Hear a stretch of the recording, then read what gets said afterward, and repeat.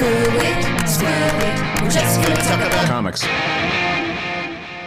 Welcome to Screw It. We're just going to talk about comics, the podcast that discusses comic books as they are thought about by two brothers. One of those brothers is me, Kevin Hines. And I'm the other brother, Will Hines. Yeah, and we are UCB performers and comedians and teachers. So that's the UCB Theater, Upright Citizens Brigade, and that's based in New York and Los Angeles. Will is in Los Angeles, and I am on the other end of a Skype call here in New York. We're using all kinds of technology to get this insanely organized podcast to you. Yeah, this is cutting-edge stuff. This season of our podcast, we are discussing the Fantastic Four, the Marvel comic book, specifically the 1960s issues, the initial run by creators Jack Kirby and Stan Lee.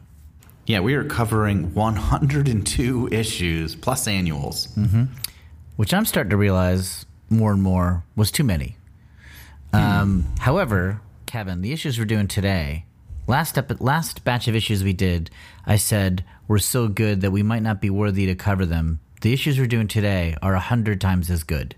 Wow. I find them just as good, but more famous, if that makes sense. Like, they're definitely more important. But I loved those last four issues, and I think these three issues are just more, to me, they're all part of the same. We're in the middle of a run of comics where I think that when Jack Kirby made them, they're so good. I think while he was drawing them, he transformed into a being of pure light.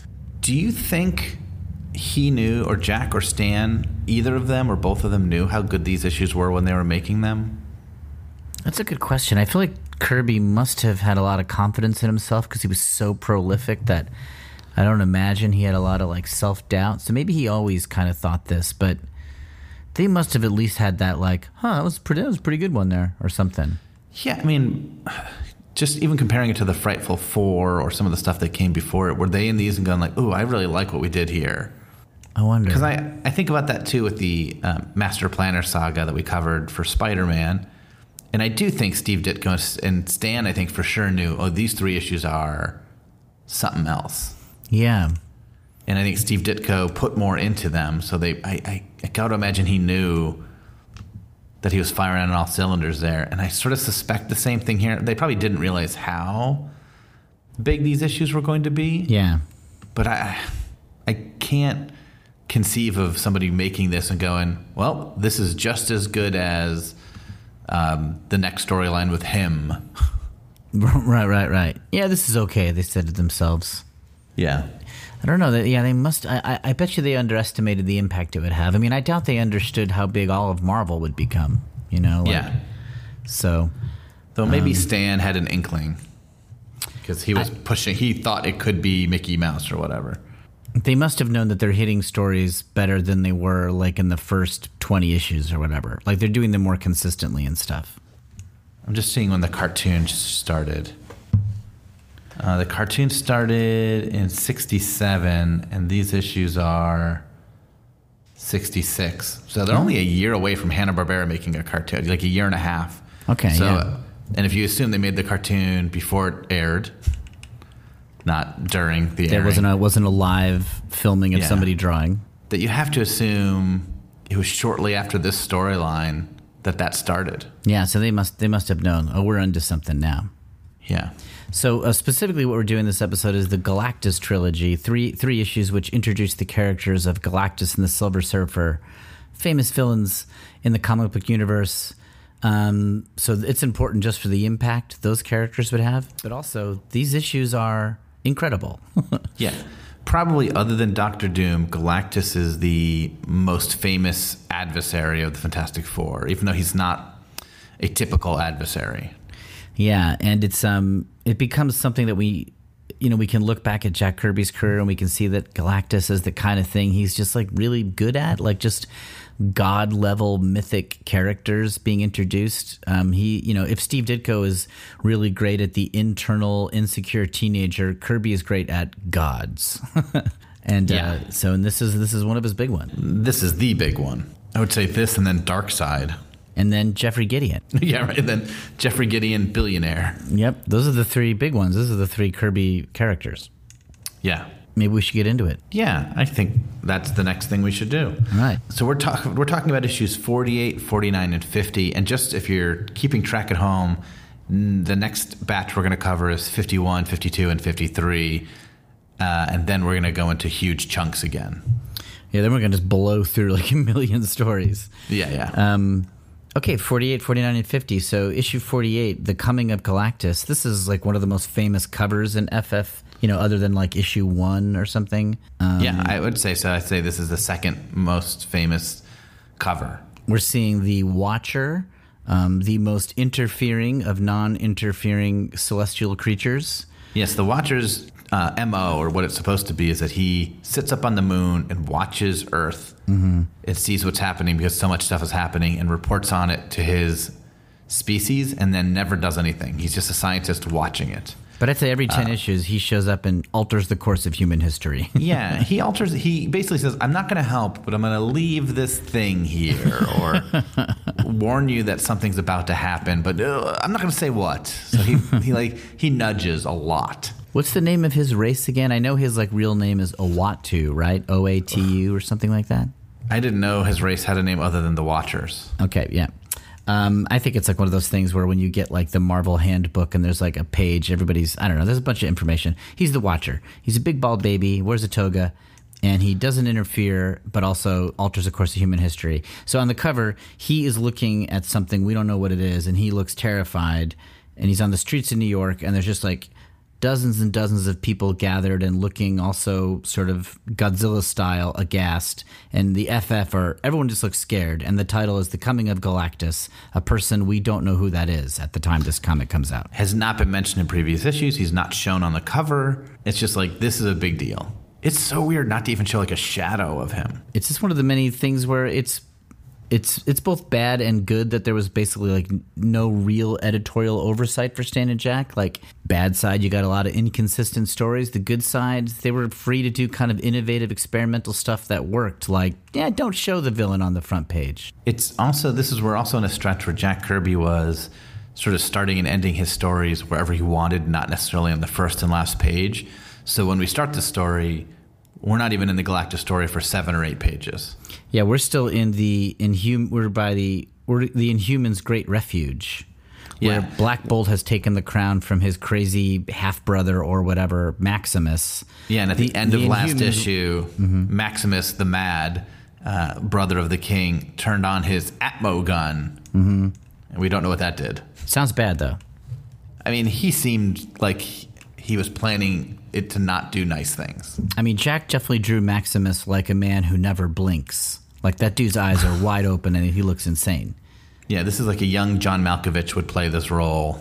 Yeah. John Malkovich on like 2 bottles of Adderall and a mug of coffee would be Maximus. So we're open and the FF are being all thrown around by the impact of the Atmo gun. And I think like Maximus gets mad that it doesn't destroy everything or something like that. Yeah, I'm not quite. I think the gun itself can't sustain itself and it explodes or something, right? At some point, Maximus says to Black Bolt, "The deed is done, Black Bolt. By now, all human life on Earth has been ended. Only we Inhumans remain. The entire planet is ours, my speechless brother." What a conversation. I mean, like, jeez Louise. It's good to remind the readers that Black Bolt does not speak so that they don't wonder why Stan has not put a word balloon by him. Black Bolt smacks his brother down, and then Medusa uses a television. In FF, there's always televisions nearby that can show you anything on Earth, and there's a television nearby that shows that human life has not ended. They've just all been kind of knocked to the ground. Yeah, it's just been irritating. Just a lot of like plates were pushed off of tables. So Maximus has a second plan, which is somehow reversing the charge of the Atmo gun, and it seals the Great Refuge off from the rest of Earth with some sort of impenetrable force bubble, and the FF are stuck outside of it. Yeah, they call it the negative zone, which is a name they'll use for what they're currently calling subspace. So these names shuffle around in a bit, but for now they're calling this barrier around the Inhumans' home world, or the home city, the negative zone. So the negative zone initially is some force bubble material, and then later it becomes the name of an alternate universe. That's right. It's sort of like saying, hey, I've invented a bulletproof vest and it's made of Canada. And then later I'm like, you know what? No, Canada's the name of a country. Yeah. I think it was a smart choice. It's like, this name is cool. We should use it for something that we can revisit a lot versus this bubble that was one storyline. A part of the impact of the FF now being outside of this force bubble is Johnny Storm, the Human Torch, is separated from Crystal, an Inhuman, who he's in love with. I mean, he's had like 2 conversations with her, and he's fully in love. And She's in love with him. It's not one-sided. I apologize. They're both in love, and Torch tries to, burn through the force bubble, but it's to no avail. The negative zone force bubble is too strong, and so the FF have no choice but to sort of walk away right now. And that's kind of the end of the Inhumans. We walk away from the Inhumans for a little bit. Yeah, there's this big bubble over their place, which is, I don't even know where it is. It's like in Tibet or something. I've always pictured it in Tibet, but I don't know if they actually even say that. Yeah. It's definitely in Asia. Okay. Again, and I still feel the Inhumans have an East European sort of youth hostile vibe, but that has never been backed up or said by anybody but me. So by putting them in Asia, they're still sort of weird foreigners that make you distrust them. And they're the ones who built the wall. All right. So now... And this is all page 7, so this is basically where last issue ends. It's halfway through page 7. Yep, and now we begin the current issue's adventure, which is a hard cut to a silver man on a surfboard just streaking through space. It is a crazy concept. This character should not work. Should not work. I mean, here comes like one of the most famous characters in Marvel Comics, like super popular, pretty much beloved from the moment he's introduced, and doesn't ever really go away, right? Like the Silver Surfer is always in play in the Marvel Universe, right? He shows up pretty consistently forever, starting now. Yeah. He's a player. But his introduction is just a hard cut to him. I mean, it's an insane... Can you imagine a movie where like 10 minutes in, it's just a cut to a dude in space on a surfboard? And I can't. The caption is so funny. The 2 captions. This is at the bottom of page 7. But life goes on, and somewhere in the deep vastness of outer space, an incredible figure hurtles through the cosmos, a being whom we shall call the Silver Surfer, for want of a better name. Which is just basically like, Stan, you're naming the characters. You're just saying you couldn't come up with a better name for this or something. I mean, he is a silver guy on a surfboard. I think you came up with the right name for him. And it works. Everything about this guy works. If this comic book was full script, like, which is how a lot of comics are done nowadays, where someone like writes out a script and describes what the artist should draw, and then the artist has some freedom, but he has got more of a map to what he's doing. Where back here, Stan and Jack would have talked over a story, then Jack would have drawn a story and gone like, I'm going to throw in a guy on a surfboard. Right. Because I think it'll look cool, and I'm drawing it. But instead of a writer came up with this, and in the writing he had said, then we cut to outer space where a man in a full bodysuit of silver rides a surfboard, commonly used to ride waves in the water. Yeah. But I have to say, it looks great. The top of page 8, there's like a panel that goes across the entire row where it's the surfer sort of dodging a bunch of meteorites or something like that. Just full color, bright space. I mean, it looks really fun. I think they're asteroids, right, if they don't come to Earth? I'm not aware of the technology. I call them spacey rocks. Okay. And but the surfer looks really cool.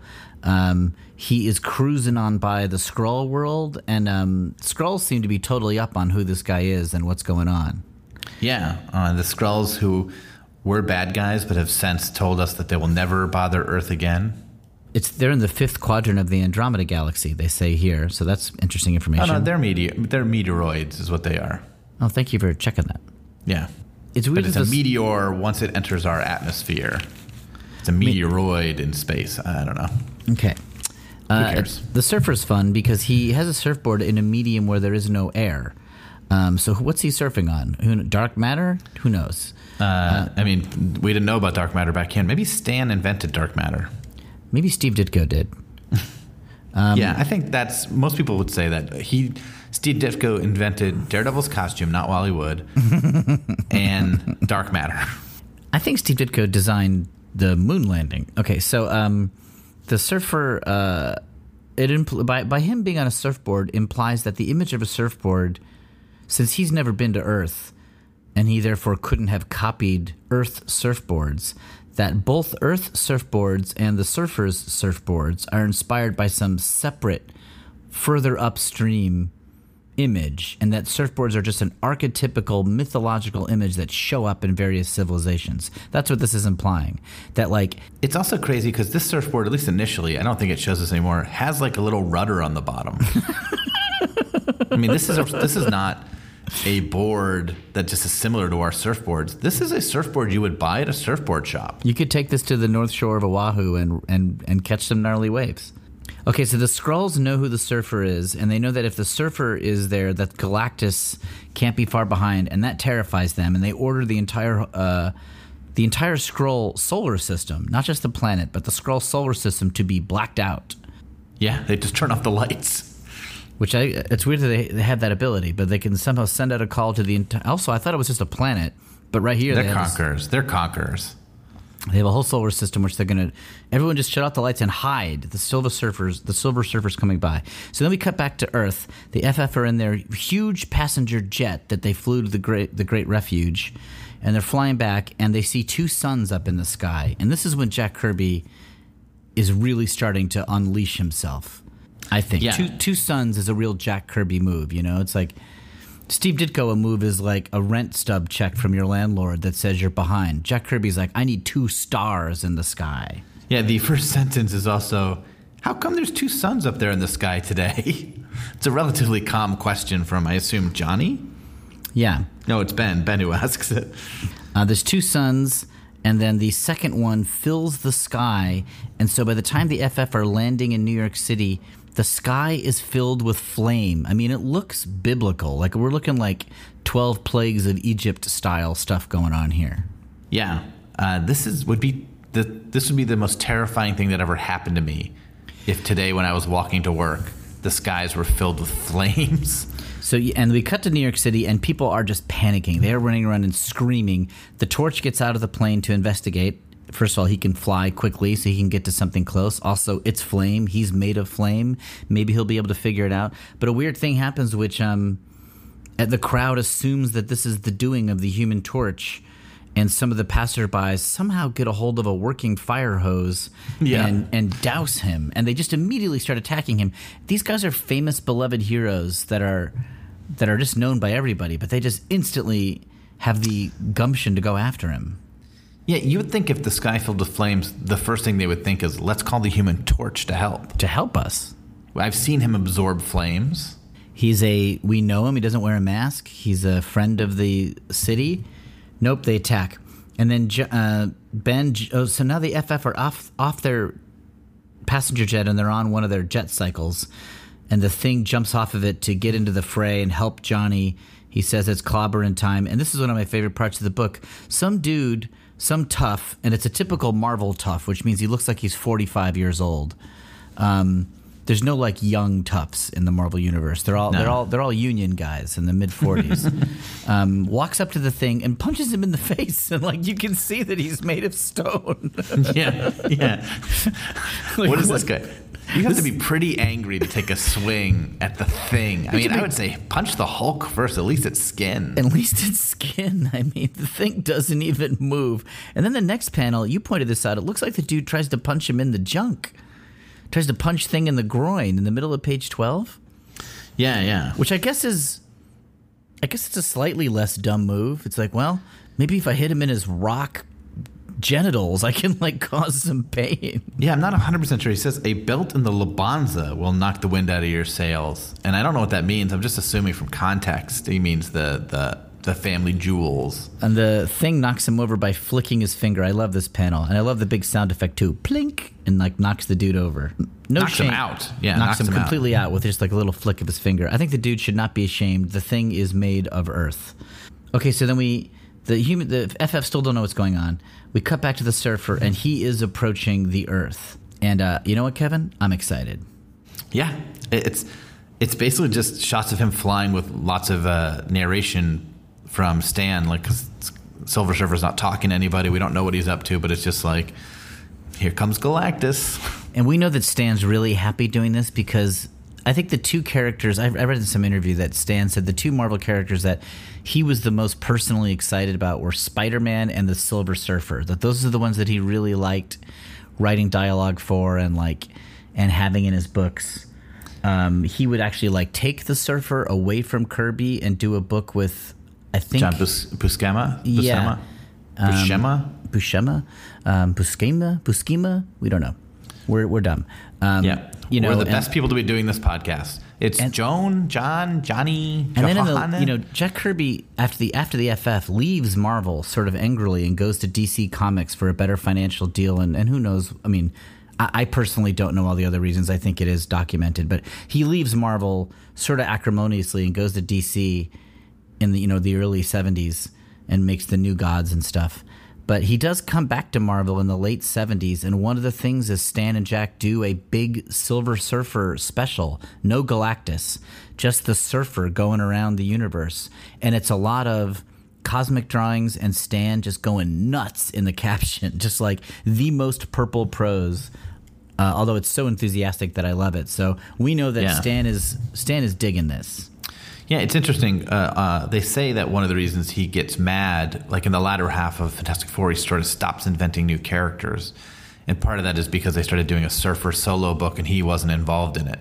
And he felt sort of hurt that this character that he created completely was taken away from him. I guess I can understand it. Yeah. Okay, so the FF are in their headquarters.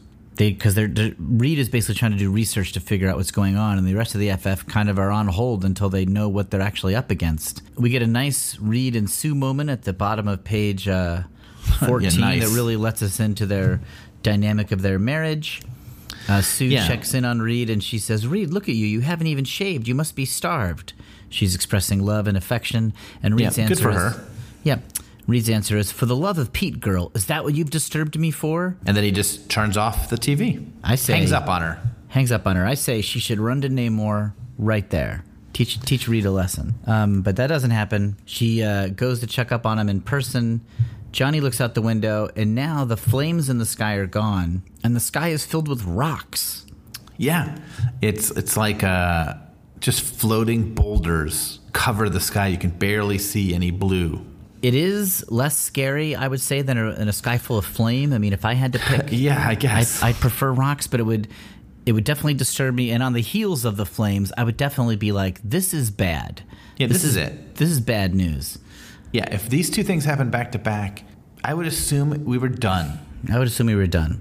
I mean, I would have to get a bunch of more episodes of my podcast out so I could wrap them up so that I could have that finished before the Earth collapsed. Yeah, we'd have to record a couple episodes, just cover those last few issues for you listeners, and then I'd get home to my wife and child. I would go out and meet my wife and child and say, "We got to hurry up." So Sue charges into Reed's laboratory, and we see that he is hanging out with the Watcher.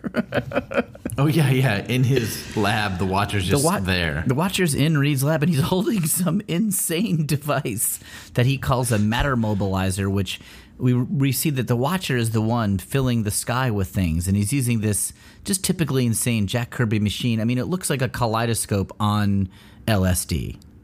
Yeah, so this stuff in the sky has nothing to do with Galactus directly. It's the Watcher. The Watcher doing it. He's trying to hide the Earth. Yeah, just like the Skrulls did a blackout, the Watcher's trying to black out the Earth, which is big time interfering. What do you think of the picture of the Watcher on page 16, panel 2, I guess? That sort of like intense, yellow light, dark shadows, eyes wider than Maximus. I think the Watcher looks different every single time he shows up, doesn't he? Yeah, he's changing. They can't quite figure out how to draw this giant-headed bald dude. Let's try to win ourselves a no prize and say that the reason he looks different is that none of these looks are what his actual being is, but we can't perceive him, so the Watcher's always trying to look more calm and peaceful to the best of his ability, so he's kind of adjusting. I don't think so. I don't get a no prize. Okay. I think the Watcher has signed up for like a Queer Eye for the straight guy from the Watchers. So 5 Queer Eye Watcher characters have shown up and given him a few redesigns. Give him a makeover and stuff like that. Okay, I'll you get a no prize. We'll say that's what's happening. Okay. Okay, so and he's sort of mad that Reed and Sue haven't commented on it. Yeah, he's kind of like, what do I have to do here to get these guys to notice? Yeah. You know what I mean? I've become more sheen and That's right. I'm wearing more white linen. I thought this would work. yeah, I'm a little more babyish. So we cut to the space, and the surfer is approaching Earth. It is covered in rocks, but the surfer is suspicious. It's already been hinted in the captions that he is looking for a planet with suitable resources for Galactus. So I forget if it's been said explicitly by now, but Galactus eats planets. Yeah, I don't know if it's been said yet either. Maybe the Watcher tells him the Silver Surface away. Galactus, yep. Silver is the advanced scout for Galactus. Galactus, who drains entire planets of their elements and then leaves them dry, unable to support life. Yep. Okay, so the Watcher is letting us know what's up. Galactus eats planets, and the surfer is his Scout. He has a term for it though. Harbinger, herald. Yeah, but I don't think they call him that. Watcher refers to him as an advanced scout. He definitely becomes known as the Herald of Galactus. Because different people will fill that role in the future. That's right. But right now, Surfer is the Galactus's herald. So the surfer knows something's up. He deftly surfs through the rock cover, and he comes beneath and he sees the Earth, conveniently landing on the headquarters of the protagonists of our book. Yes. He sees New York City filled with resources. I guess what the Watcher needs from planets are cockroaches and asphalt and bagels and Subway sandwich shops. and 24-hour bodegas and a thriving music scene. And he's found it. He's found it. So the surfer sees the Human Torch and they sort of challenge each other. Yeah, not well. The Torch can't keep up with him at all. The surfer has absolutely no problem getting around the Human Torch. I mean, this guy's been around planets all over the universe. Who knows what kinds of weird creatures he's dealt with. He lands on the planet and just instantly signals Galactus. And the Watcher lets us know this is bad news. He has landed. He is signaling Galactus. We have failed.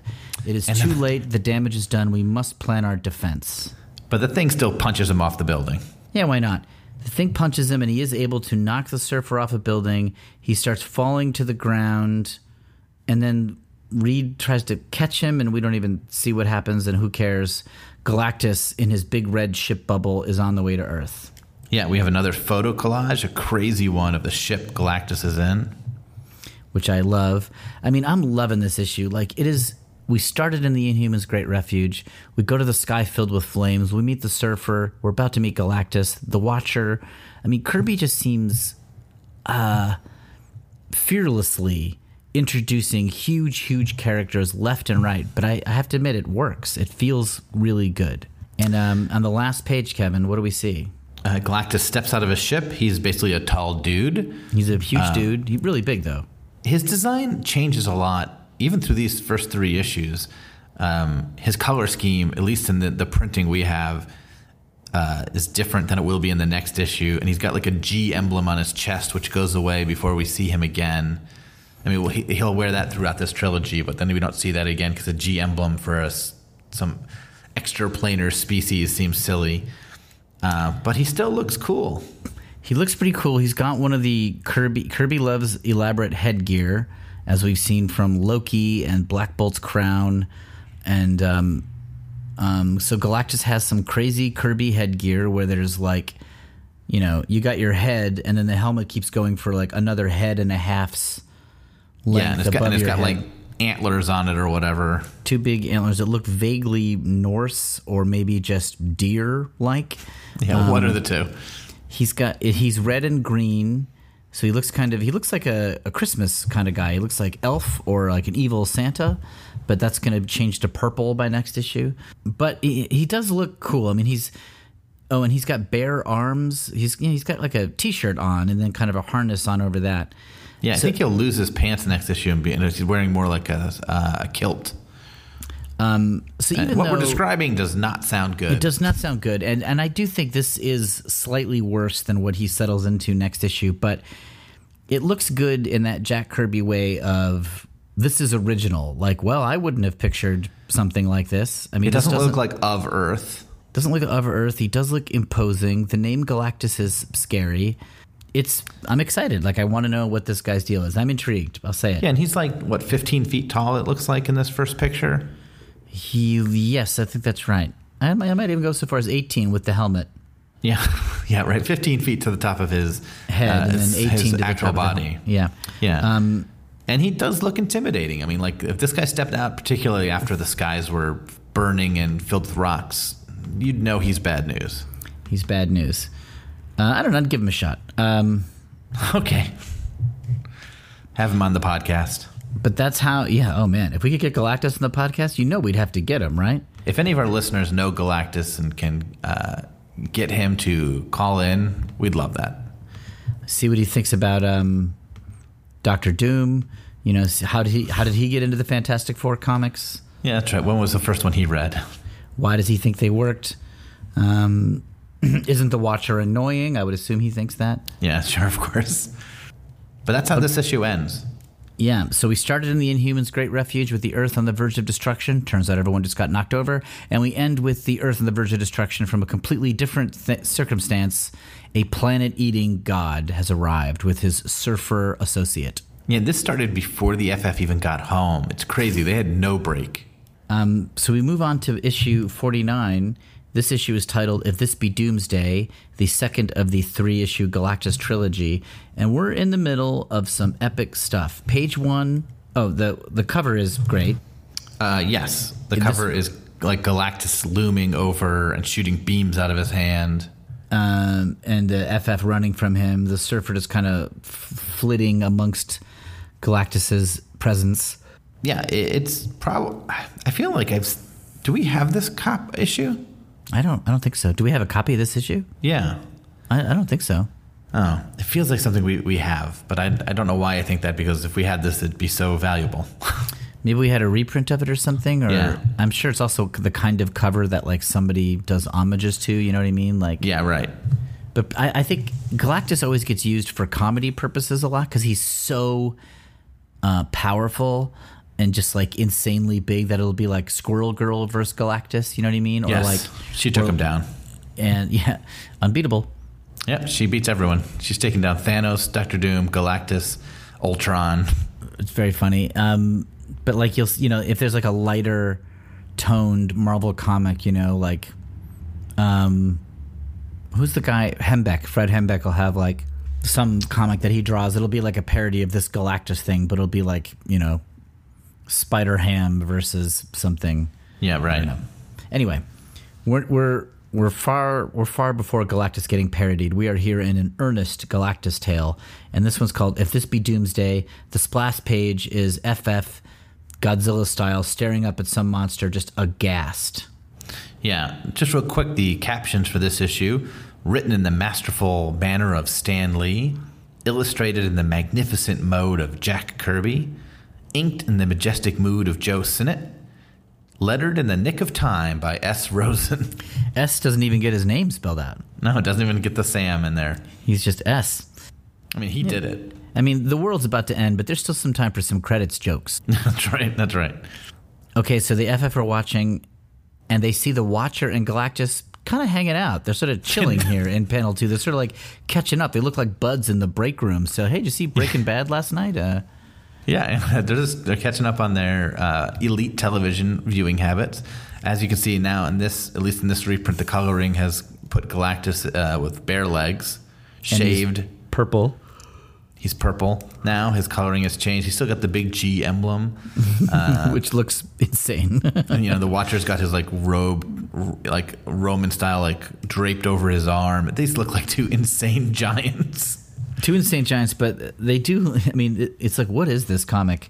Here's a snippet of their conversation. Galactus says to Watcher, "So, 'twas you who conspired to hide this paltry world from the eyes of Galactus. Know you not that none may thwart my will?" And that's throwing down some shade. And then the Watcher responds, "Heed my words, pillager of the planets. This tiny speck of matter upon which we stand contains intelligent life. You must not destroy it." And Galactus rebuts, Of what import are brief, nameless lives to Galactus?" Yep. You know it's a villain when you third person yourself twice in 2 sentences. FF are freaked out. Yeah, but they're just watching. I mean, they're just trying to take it in. There's a lot of info here. Yes. Page 3, we see Galactus kind of stepping up on the top of the Baxter Building and sort of taking in Manhattan. He is an imposing figure. This is a scary story. He does look kind of like a Greco-Roman, I don't know, wrestling coach or something like that. Like he's just on the verge of looking foolish at any time. He doesn't. This comic works. It's what I love about Jack. A lesser pen, this comic would look terrible. Yeah, if Kirby described to somebody else, draw him like this, and then someone tried to do it, it would be like if you went to a police sketch artist and tried to describe Galactus, what would come out of the pad would be like something out of like a 50s muscle mag. I do think when people wonder if Galactus would work in the movies, it's because of this look. It's just like, would this character make any sense in a movie? I mean, I think if you just covered up a little more skin, if you covered up his arms and his legs, Sure. that might do it. Yeah, America's I don't not think ready for a pantsless villain like this. It's just hard to say you're going to take over the world in shorts. I mean, you just look casual. I don't think the helmet is a problem. I love the headgear. I think the helmet works, yes. I think the rest of it is tough. It's a tough sell. Thing tries to hit Galactus. Much like the guy on the street just walking up to Thing and punching him in the face, Thing walks up to Galactus and punches him. In the calf, I think. In the right shin. Doesn't do anything. The Thing thinks he didn't even feel it. My extra special Sunday punch, and it was like nothingville. Thank you, Stan. Thank you, Stan. And then the Watcher drops like a tiny little like pill that like gasses the Thing. It's like basically he's fumigating. Is it the Watcher or Galactus who does that? Sorry, the Galactus. Okay, so yeah, Galactus does it and sort of gasses the Thing. Reed stretches and wraps up Ben to roll him away super fast. That looks rad. I love it. Yeah. Torch flames on, attacks Galactus. It does nothing. I mean, he covers Galactus in flames, and then Galactus shoots him with eye lasers. Yeah, it does nothing. The smoke emerges from whatever Galactus does, and it like smothers Johnny, and his flame goes out. He's covered in soot. He looks like Pigpen from Peanuts. He looks humiliated. Yeah, and then the Watcher's like, get out of here, guys. You can't stop this. The Watcher says that for Galactus. Yeah, there's nothing more you can do here. Return to the others. You shall hear from me anon. I mean, we're going full Shakespeare here. Yeah, and this is where Galactus finally refers to the Surfer as his herald. Where is he? Where is my herald? I love that term, and if that is a Stan choice, that is a good one. I mean, I am making fun of this a little bit, but I love this comic. So, but at this point, the FF just go inside and take baths. Yeah, there's like nothing they can do. Reed is shaving. Ben is in a tub with a towel and soap. I mean, they are sort of taking five in a way. Yeah, they're just again, this sort of maybe feels like where the last issue should have ended. Let's regroup. Maybe we are in a rhythm where Kirby on page 6 or 7 ends the previous issue, sort of, and then sort of begins the action of this issue. Maybe, because here we are on page 6. I mean, that sets you up with better endings in the sense of like, oh, I can't wait for next issue. But like the story is still, you're going to start the next story 1 second after the last panel. Meanwhile, the Surfer, in some weird coincidence, because so the Surfer got knocked over by Ben. We haven't seen him since then. That's right. And he coincidentally lands on the skylight of Ben's girlfriend, blind sculptress Alicia Masters. And he falls into the skylight of him. And she is into weird dudes, so she starts talking to him. She likes dudes who are elemental and made of things that are not skin. And he's collapsed on the couch, but she just, she's blind. She can't see it. She just knows that somebody needs help. She feels his face to see who it is and can tell that it's not a normal face, that it is a cosmic face. Yeah, and she makes him dinner. Shows him some kindness. I mean, this is a very Marvel Comics move. Cosmic being on a surfboard falls into your living room. Hey, let's have some dinner. Yep. I mean, if anyone fell into your skylight, you should be a little more concerned. Yeah, even if it was just like the window washer. Yeah, Alicia feels his face. Your face. Never have I sensed such unimaginable loneliness in a living being. And then she goes, perhaps you're hungry. Meanwhile, back at the Baxter Building, Galactus is assembling some insane Kirby machine that he will use to drain the Earth of its resources. Oh, and it looks so cool. And there's just parts flying through the air. And it's like attached to the top of the Baxter Building. It's got like almost like tentacles running down the sides of the building as it's sort of assembling itself. Yeah, it looks part H.R. Geiger and part American Graffiti. I would read a comic. You've seen American Graffiti like a month ago or 2 weeks ago, and now 2 weeks ago for the first time. I can't stop thinking about it. It's in your analogies. I'm using it literally all the time. Yeah. I can't believe that George Lucas... I don't mean to overstate how good American Graffiti is. It is a very good movie. But what struck me about it was how un-Lucas-like it seemed to me. I mean, I was just so surprised. Anyway, Kirby's machines are so fun. I think I would read a comic of just Kirby drawing machines and talking to each other. Yeah, I mean... I'm sure he's done it. His machines are like what he's like best at, I would say. Even better than God characters. His machines are so intricate and insane, but seem to do things. They don't look functional, but they do look like... They almost look like animals. Like they look like creatures in a way. Yeah, I guess I'm saying like every piece looks like it has a purpose, even if that purpose is random and crazy.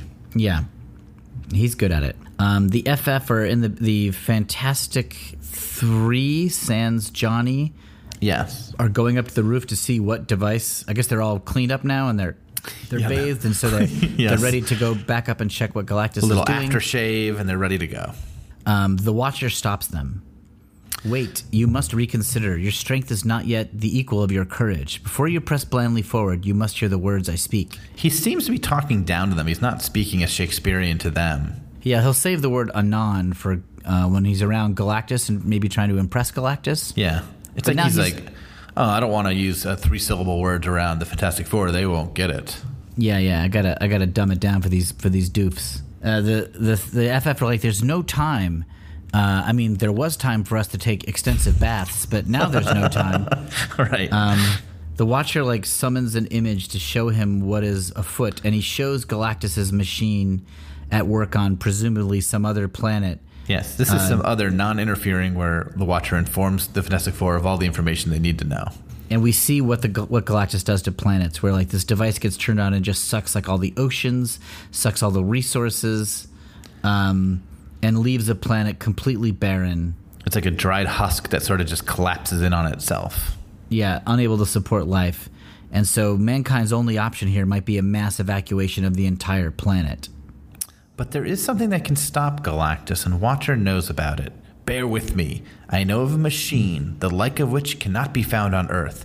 A machine which may save the human race. Reed says, where is it? We must have it. And a big close-up on the Watcher here at the bottom of page 10. Yeah, from lower lip to upper forehead. Alas, it is in a place that only the Human Torch can reach. Not you, Watcher? No, he can't. Because since I am forbidden to actively participate in a crucial conflict other than what he's doing here, it is he who must obtain it, which is great news for our Human Torch correspondent. Alyssa? Is that? No, Shelley. Shelley. Yeah, great news. The Human Torch is crucial here. We need him. There's nobody else on Earth. And actually, at this time in the Marvel Universe, that might be right. This is before there's like all kinds of heroes. You know, maybe Ant-Man could do it, but... Maybe Thor. Thor, okay, right. Spidey couldn't do it, I don't think. No, I don't think Spidey could do it. You got to be able to fly, first of all. Yeah. So that limits it to like Angel, Thor, and the Human Torch. And Iron Man. We cut back to Alicia Masters and the Silver Surfer, and the Surfer's doing something that I think is rude. Yeah. I mean, instead of eating the dinner, he waves his hands over the table, a bunch of beams comes out, and he dissolves. It looks like the plates and food and everything. Yes. As he's saying, the process you term eating is far too wasteful. How much simpler it is to convert all these items into pure energy. For energy alone is power. I think in this it's manner, funny not a you single say, gram shall be wasted. It's odd that you say this is funny, Will, because last time you came over to my house, you did the same thing. Well, yeah, but it is less wasteful for me to convert all of your glassware into pure energy. It's just we had to rebuy all our cups and plates. But Kevin, this process you call eating is wasteful. I'm trying to help you. And teach your son how to convert things into pure energy for your consumption. I'm just saying, this is why we can't invite you over as often. It takes us a long time to rebuild our belongings. Give me a chance. Give me a chance. Anyway, Alicia is sort of confused by this action. She instantly kind of, without Surfer makes reference to Galactus and Galactus reducing everything to sheer energy. Alicia catches up right away with what's going on. You mean it in some mad, unbelievable, nightmarish way. You mean it. You intend to destroy the Earth. Alicia goes into full begging mode, pounding on his chest. That's right. And makes a big speech. Yeah, she gets really emotional, and she's like, her just hands clutched into fists, screaming at him. Perhaps we are not as powerful as your Galactus, but we have hearts. We have souls. We live, breathe, feel. Can't you see that? Are you as blind as I? And this does have an impact on the Surfer. He responds, "Never have I heard such words, sensed such courage, or known this strange feeling, this new emotion." He's kind of like one of these Data characters, Spock. like from Star Trek, Spock, who's emotionless, but actually is instantly moved by any slight show of emotion by anybody at any time. Yeah, he's like, I don't care about that, but I do. He goes, at last I know beauty. Yep, she teaches him what beauty is, but he turns away. No, he serves Galactus. He's gotta do his gig. Yeah. Alicia indicates for him to look out over the people on the city and say, look at the city below, look at the people. Each of them is entitled to life, to happiness. Each of them is human. But Surfer he's checking out. He's like, human? Yeah. What can that word mean to me? Oh no, but he's moved here. Yeah, He's moved. He learns another emotion real quick.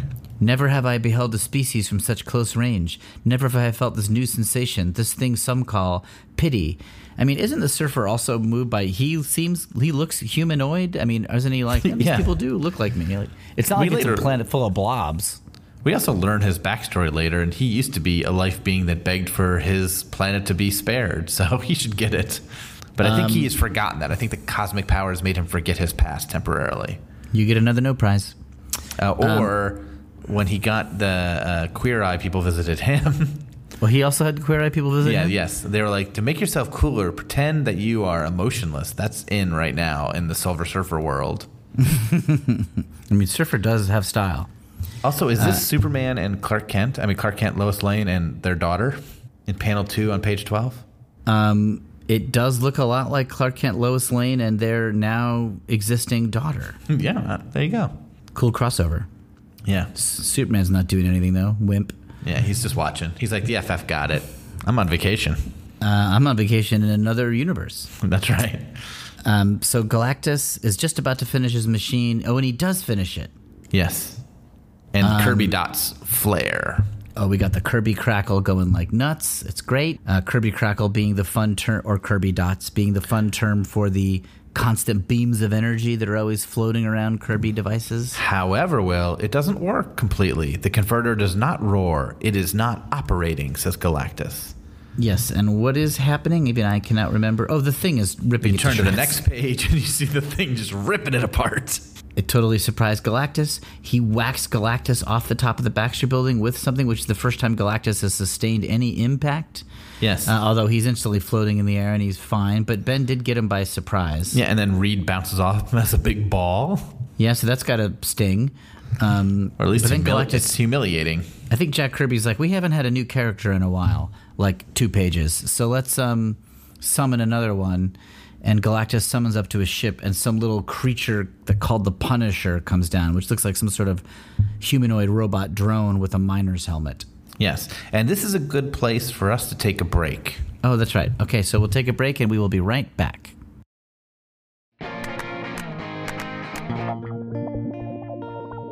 This is Will and Kevin from Screw It. We're just going to talk about comics. And hey, if you're enjoying this podcast, maybe try listening to our first season. Yeah, maybe. We started this podcast by doing a whole season, 50 episodes, all about Spider-Man comics. We even did it under a different name. Screw it, we're just going to talk about Spider-Man. And we did 1 episode for each issue of the original comic book run that was done by Spidey's creators, Steve Ditko and Stan Lee. Plus, we spent time talking about the Spider-Man movies, the recent video game, one on Steve Ditko, one on Stan Lee, and lots of other fun stuff. And all those episodes are still up. They should be part of the same feed you use to get this podcast. So if you're a fan of Spider-Man, check those out. Screw it, we're just going to talk about comics. But in this case, we're just talking about the first season where we talk about Spider-Man, all from Campfire Media.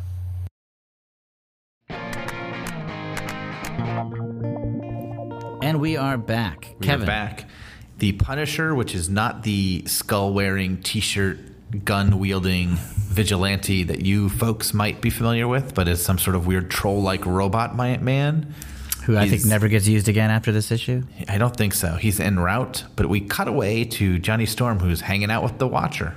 And he wants to help his teammates, but the Watcher's like, no, I have a mission for you. He takes out yet another device that's got like a little hypodermic needle at the end of it with a bubble, points it at Johnny, and it transports him to some dimension, and it looks fearsome, whatever transportation process is happening. It looks painful. He's like screaming, and he turns all red, and he dissipates, and then he emerges in a black void. Yes. I love this. And then Johnny is... Yeah, he's sort of, the Watcher can talk to him while he's there, and the Watcher's sort of giving him directions. You know, again, not interfering directly, but just... telling a guy what to do. Yeah, telling a person step-by-step instructions on how to defeat Galactus.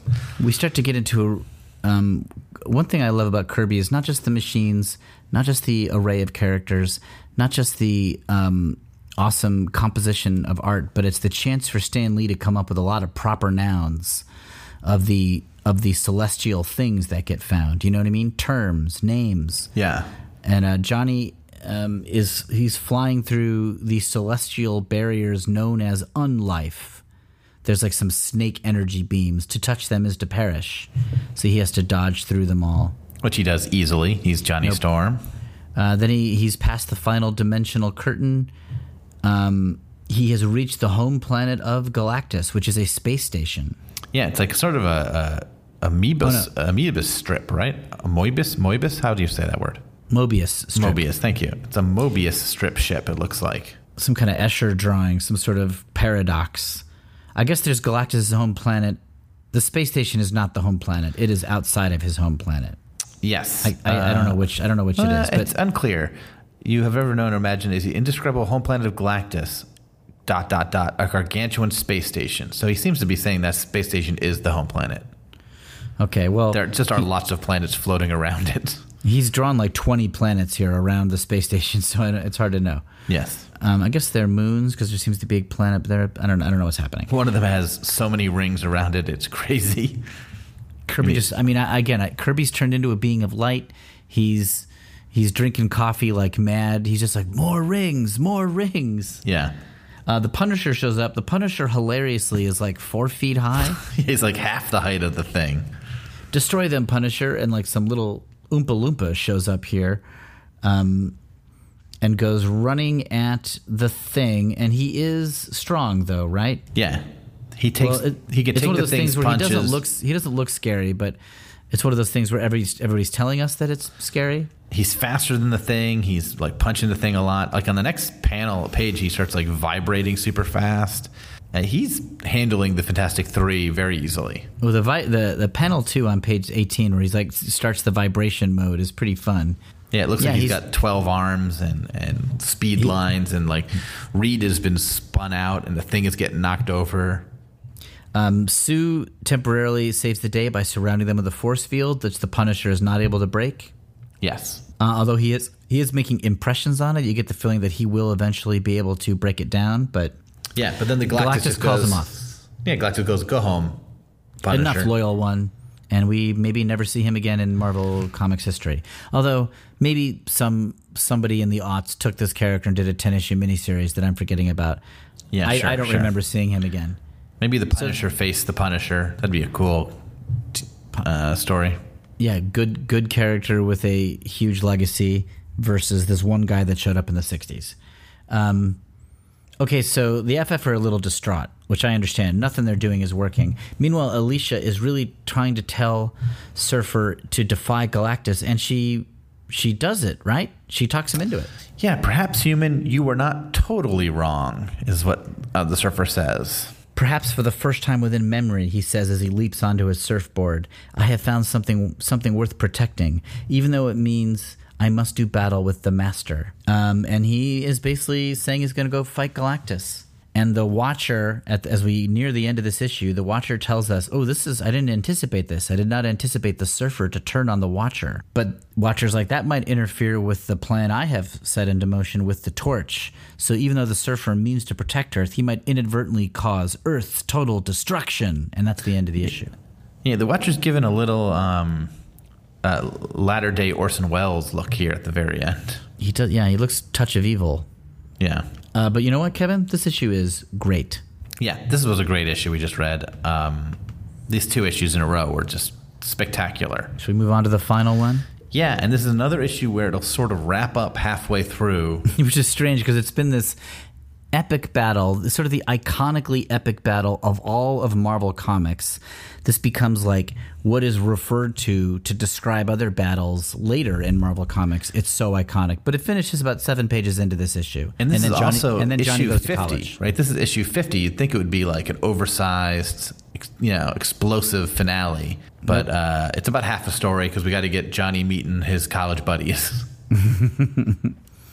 So issue 50, we open on the Surfer approaching Galactus to battle, and Galactus is operating his like energy-sucking machine, and the Fantastic Three, sans Johnny, are cowering inside of Sue's force shield, powerless. Also, just Helpless, not powerless. a sign that at least Stan knew that this story was something else, though he maybe would say this for a bad issue as well. It says, peerless pageantry at the peak of proud perfection.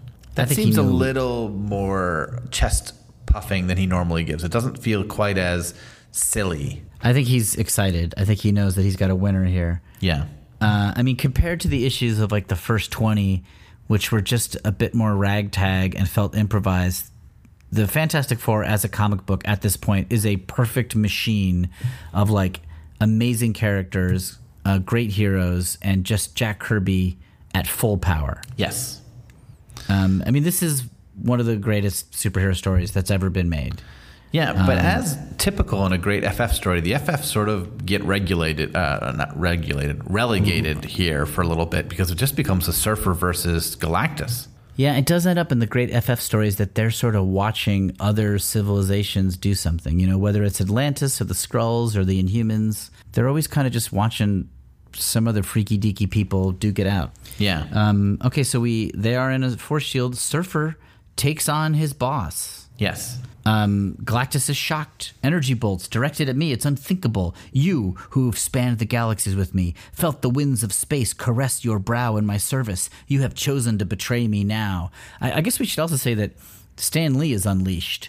Like the kind of outlandish prose that he likes to do, the hyperbolic descriptions, it is suitable when you're trying to describe a planet-sucking creature and his otherworldly supernatural surfer dude. So Stan Lee can just go nuts. Like nothing is restrained. Yeah. Betray you? Never. But in truth, I should betray myself if I did not fight to prevent the annihilation of a people. For here, on this lonely little world, I have found what men call conscience. Master, say we may leave this world. My heart grieves at battling one with whom I shared a universe. Now, I do not believe that Star Wars copied these comics, but it reminds me of sort of like Luke versus Vader, you know, like trying to convince Darth Vader to turn away from the dark side kind of talk, you know. A lot of Kirby stuff reminds me of Star Wars. I don't think that Lucas copied Kirby as much as they were both inspired by similar things. There is that kind of operatic feel that I love. I mean, we also have no idea how much of this was thought out when the first issue, when 48 came out, when the Surfer got knocked off that building. Was that the end of the Surfer, just like the Punisher got sort of sucked away last issue? And then when he sat down with Stan's like, well, the Surfer's got to come back. Right. We don't know how much of this was thought out. Yeah. So even the Surfer turning on Galactus, was that planned? Probably not. When the Watcher says, here's a plot thing I did not anticipate, that could have been Stan and Jack being like, we didn't think this was going to happen. Yeah. There's a cool visual here where the Surfer's attack on Galactus has encased him in like a stone cocoon. That's right. And he's temporarily trapped, and Ben tries to touch it, and he's filled with force, and it hurts. I think that's in the Hanna-Barbera cartoon, that little sequence. But Galactus breaks out of it. Yeah, he explodes out of it, climbs out of it, and then Furious. Surfers shoot more beams at him. But Galactus is maybe a little bit ready for him. You have served me well in the past. You shall do so again. All eternity awaits me. I can afford to be patient. Can you not see how easily my impenetrable Absorba shield deflects your Trademark. foolish rays of starfire? Yeah, Absorba shield, trademark. More proper nouns. Keep him coming, Stan. I want names for everything. Give me a title for every little thing that we see. Yeah, but then Galactus starts shooting beams at the Surfer and fireballs at the Surfer. I mean, they're probably wrecking city blocks in this fight. Surfer thinks, blasts of solar destructogen, but surely he knows how easily I can avoid them. And Galactus is. I am aware of your skill, Herald. I have seen you dodge the meteor swarms of space. I have taken pride at the manner in which you have hurtled the comets. But now you face a far greater obstacle. Now you face Galactus. And he spreads his fingers out and huge beams come out which turn into like flame comets. Yeah. Swear allegiance to me once more, Herald. I have no wish to cause you harm. And yet you would obliterate entire planet with no trace of misgiving? They are not happy with each other. They're not happy. They need a relationship counseling. So Reed turns to the Watcher and is like, "What can we do here? This is bad news." But the prose here is crazy. We get an insane close up of the Watcher. It's zoomed right in on his eyes and nose. He's all in red, and the Watcher tells Reed that basically he's in touch with the Human Torch, who is doing something that can save the day. Yeah, he's been guiding the torch this whole time. I love the Watcher's speech here. As for me, I do not stand silent, motionless, due to lack of concern. Long have I cherished the stumbling, bumbling, but always aspiring human race. It's so fun. Yeah. I mean, you could easily, it'd be fun to do an improv show where you had to talk in like just crazy Stan Lee dialogue at all times. Like, that would be exhausting. Yeah, maybe a 15-minute show. Just like Stan and Jack characters, everybody constantly declaring full emotional commitment to taking over life systems or whatever. Yeah, we cut back to the Torch. Yes, and he is still in this sort of otherworldly space area. He's coming back. Yeah, he has returned. He gets transported back the same way we saw him go through this kind of red Kirby crackle, which looks fantastic. It looks like, I mean, I know he's a character who can set himself on fire, but he looks like he is burning alive. Yep. But now he lands on the roof of the Baxter building. I'm back. He looks exhausted. The Watcher did it. He guided me to the other side of the universe. He brought me through infinity. Right. And the Thing and Sue are like, are you okay? And Reed is like, what do you got? Yeah, Reed is a jerk. Yeah, Reed's like, did you get me a souvenir while you were away? Johnny's mind is blown here on the top of page 7. Yes. I traveled through worlds so big, there aren't words. Ben goes, the kid's in shock. Yeah. And then Johnny's like, we're like ants, just ants. It seems like maybe Stan's a little out of his depth at trying to portray what somebody would look like going through an existential crisis. But yes. We get the gist. I mean, there's also like by the end of this issue, Johnny's fine. He's no worse for the wear. So whatever trauma he went through, he gets over fast. People recover really quickly. Hey, at least he's not thinking about Crystal. Yeah, that's true. It got his mind off his troubles. Nothing like a planet-sucking god to make you stop worrying about your freaking girlfriend. Okay, so Johnny has brought back some little device. Yes. Reed immediately starts fiddling with it. Yes, and the Watcher's like, don't.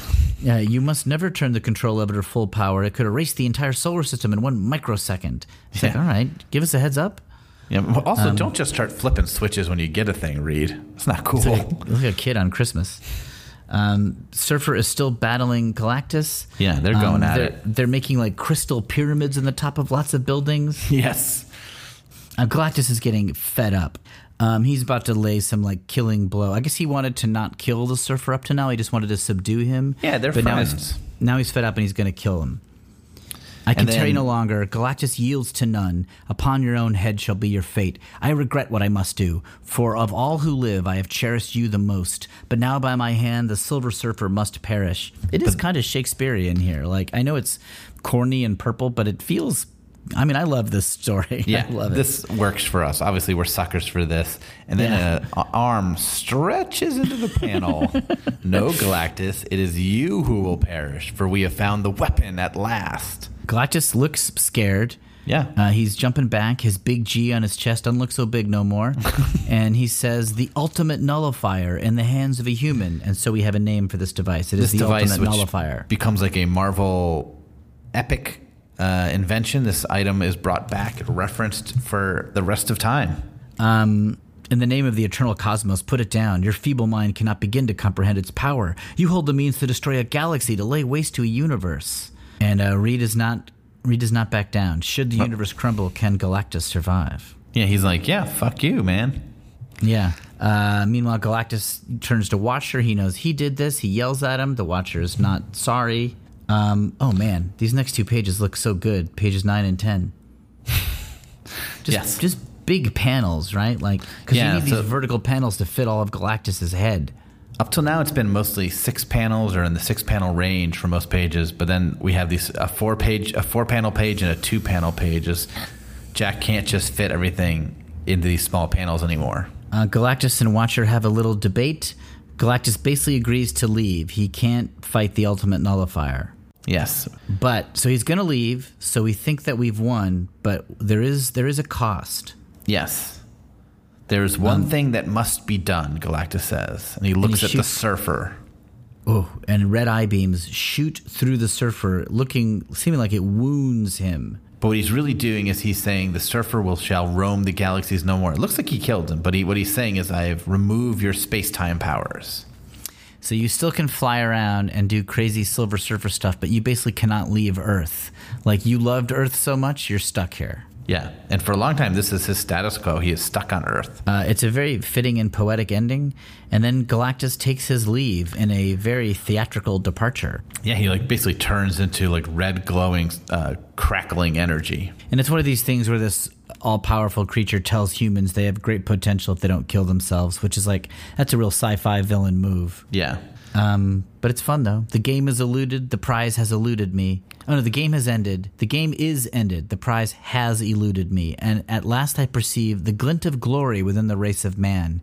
Be ever worthy of that glory, humans. Be ever mindful of your promise of greatness. I mean, this comic is rad. I mean, they are just swinging their bat for the fences every single time they do a panel in this.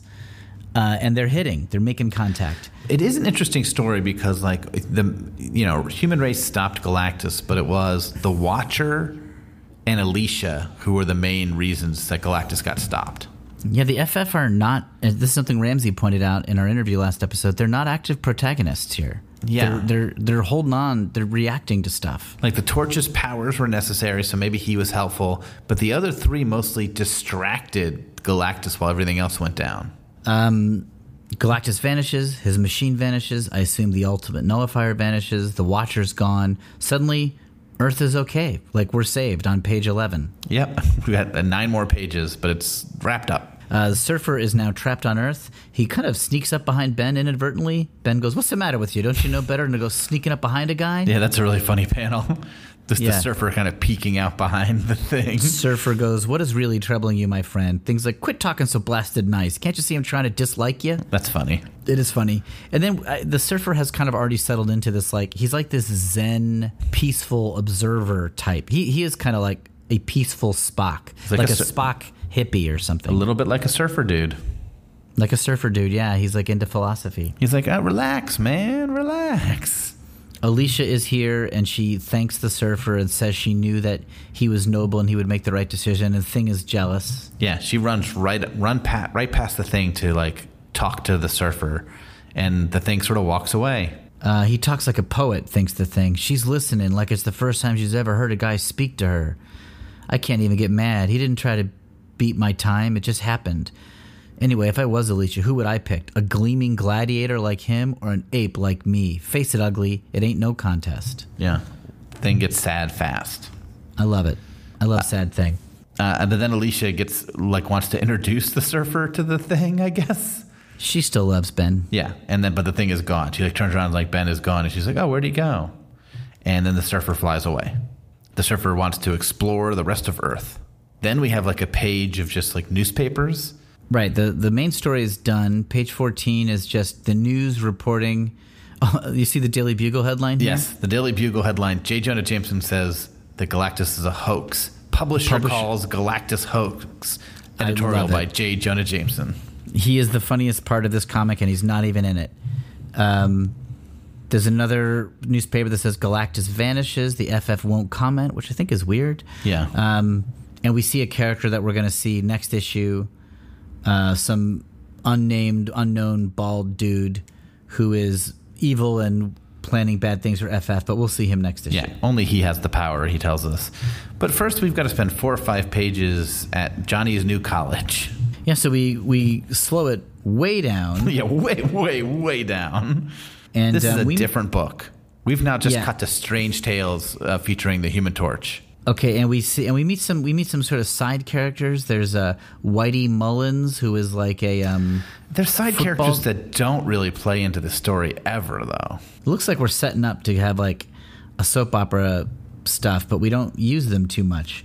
There's a washed-up football coach who has to take attitude from his star player, but that really doesn't get played out in the future. Not really. Reed and Sue are fighting a little bit because he's too busy working on some device and not talking to her, right? Yeah, he's working on stuff. He's working on stuff to prevent future Galactuses, but he's just yelling at her. Sue, what are you doing here? How many times have I told you not to pussyfoot in on me while I'm working? You might have been hurt. Which is awful. It's awful. I'm for Reed and Sue's divorce and this, and I want Sue to be with Namor or anybody, a Wyatt Wingfoot or Black Panther. You know, she deserves better. She and Black Panther would be a great fit. Okay, so the Thing is depressed. He's depressed by how much Alicia liked the Surfer. He's wandering the streets. He scares somebody, and that depresses him more. Thing is into full sad mode. That sets us up for next issue too. Yep. Johnny's getting to school and he meets Wyatt Wingfoot, he is gonna become a running character in this series. Yeah, Wyatt Wingfoot is Johnny's roommate and soon to be best friend, I would say. He's a Native American who's a student at the school, and he is huge. He's 2 heads taller than Johnny. Yeah, and I mean that's where that football plotline was all about. The football player wants Wyatt Wingfoot to play football, but it doesn't really pay off at all. Oh, to take the place of this attitude athlete that they're dependent on. Torch is still dreaming of his trip to get the Ultimate Nullifier. He's like, how can I pay attention to college when I did all this crazy stuff? And I think that is a completely fair question. Yes. I don't think Johnny needs to go to college. Yeah, I don't think it's what... I mean, far be it from me to say don't go to college, but don't go to college if you were a superhero. And super established also. Yeah. I mean, I guess if you're a Steve Ditko character, you should go to college because you got to keep that internal human life going. But if you're a Jack Kirby character, you don't need it, baby. If you got laser blasts, you got everything you need. We also have a brief cutaway to Crystal. Oh, yeah, he misses Crystal. He misses Crystal. We cut to see Crystal, who misses the Human Torch. She's pounding on the inside of the negative zone, missing Johnny. And so... Johnny and Wyatt are going to go to their dorm room or something like that. There's a very funny moment where the dean who's talking to Johnny and Wyatt goes, "That's all I have to say at this time, gentlemen. If you have any questions in the future, please feel free to call on me." And Johnny thinks, I was daydreaming all the time he spoke to us. Yeah. So Johnny didn't hear a thing. The dean made like a special meeting with them, and Johnny ignored him. So the dean said something about Wyatt Wingfoot, but we don't hear it yet. We'll learn in the future. And so, do we? Well, that he's a football star or something. I don't know. But that wraps up the issue, and so that's the end of the Galactus trilogy.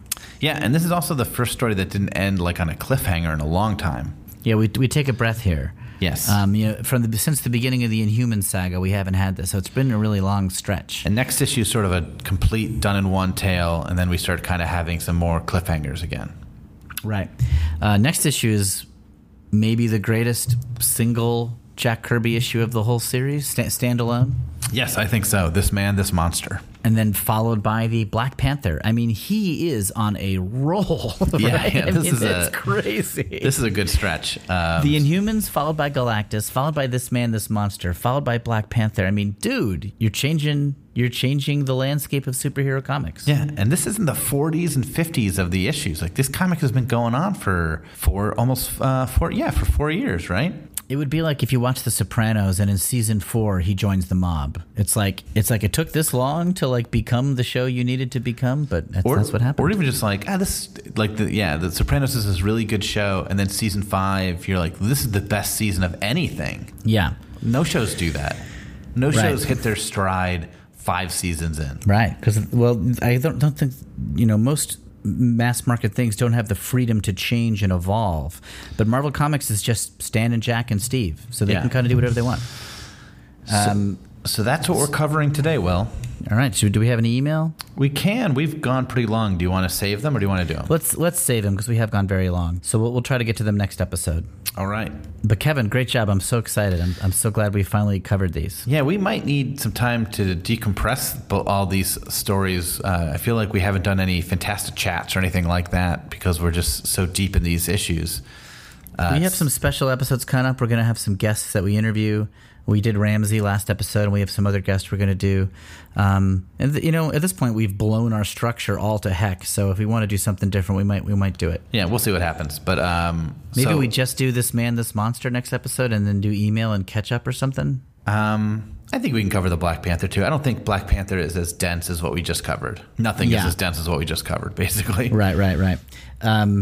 Okay, well, listeners, we'll see you next episode where we talk about... Before we do that, remind everyone how they can follow us. Oh, yes. So if you want to email us about anything, certainly if anybody's read the Galactus trilogy, we really want to hear your thoughts on it. You can email us at screwitspidey@gmail.com. That's left over from when we were a Spider-Man podcast. And you can also see snippets from these comic books on our Instagram, Screw It Comics. And we also have a Twitter account, Screw It Comics. Last episode, we interviewed a guy who had collected every issue of the Fantastic Four, and he sent us a photo of his collection, which is amazing. So, Kevin, I assume we'll put that on our Instagram? Yeah, we'll definitely put that on. That'll have been put on by the time people hear this. But if you haven't followed us, it's worth following our Instagram just to see this guy's collection of every issue of FF. It looks rad. Yeah, it's great. It's great. Yeah, so that's how you can get in touch with us. Kevin, have I left anything out? No, now you've covered everything.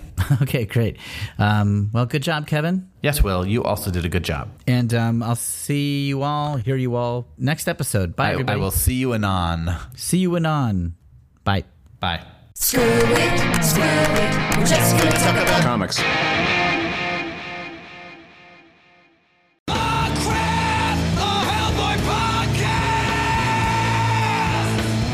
I'm Kate Thompson. And I'm Mark David Christensen. And together we host Crap, a Hellboy podcast. The show dedicated to the half-demon hero brought forth by writer-artist Mike Mignola and published by Dark Horse Comics. Each week we discuss everything Hellboy. Plus his expanded universe with the BPRD, Abe Sapien, Lobster Johnson, and many more. That's Crap, a Hellboy podcast on Campfire Media or wherever you get your podcasts.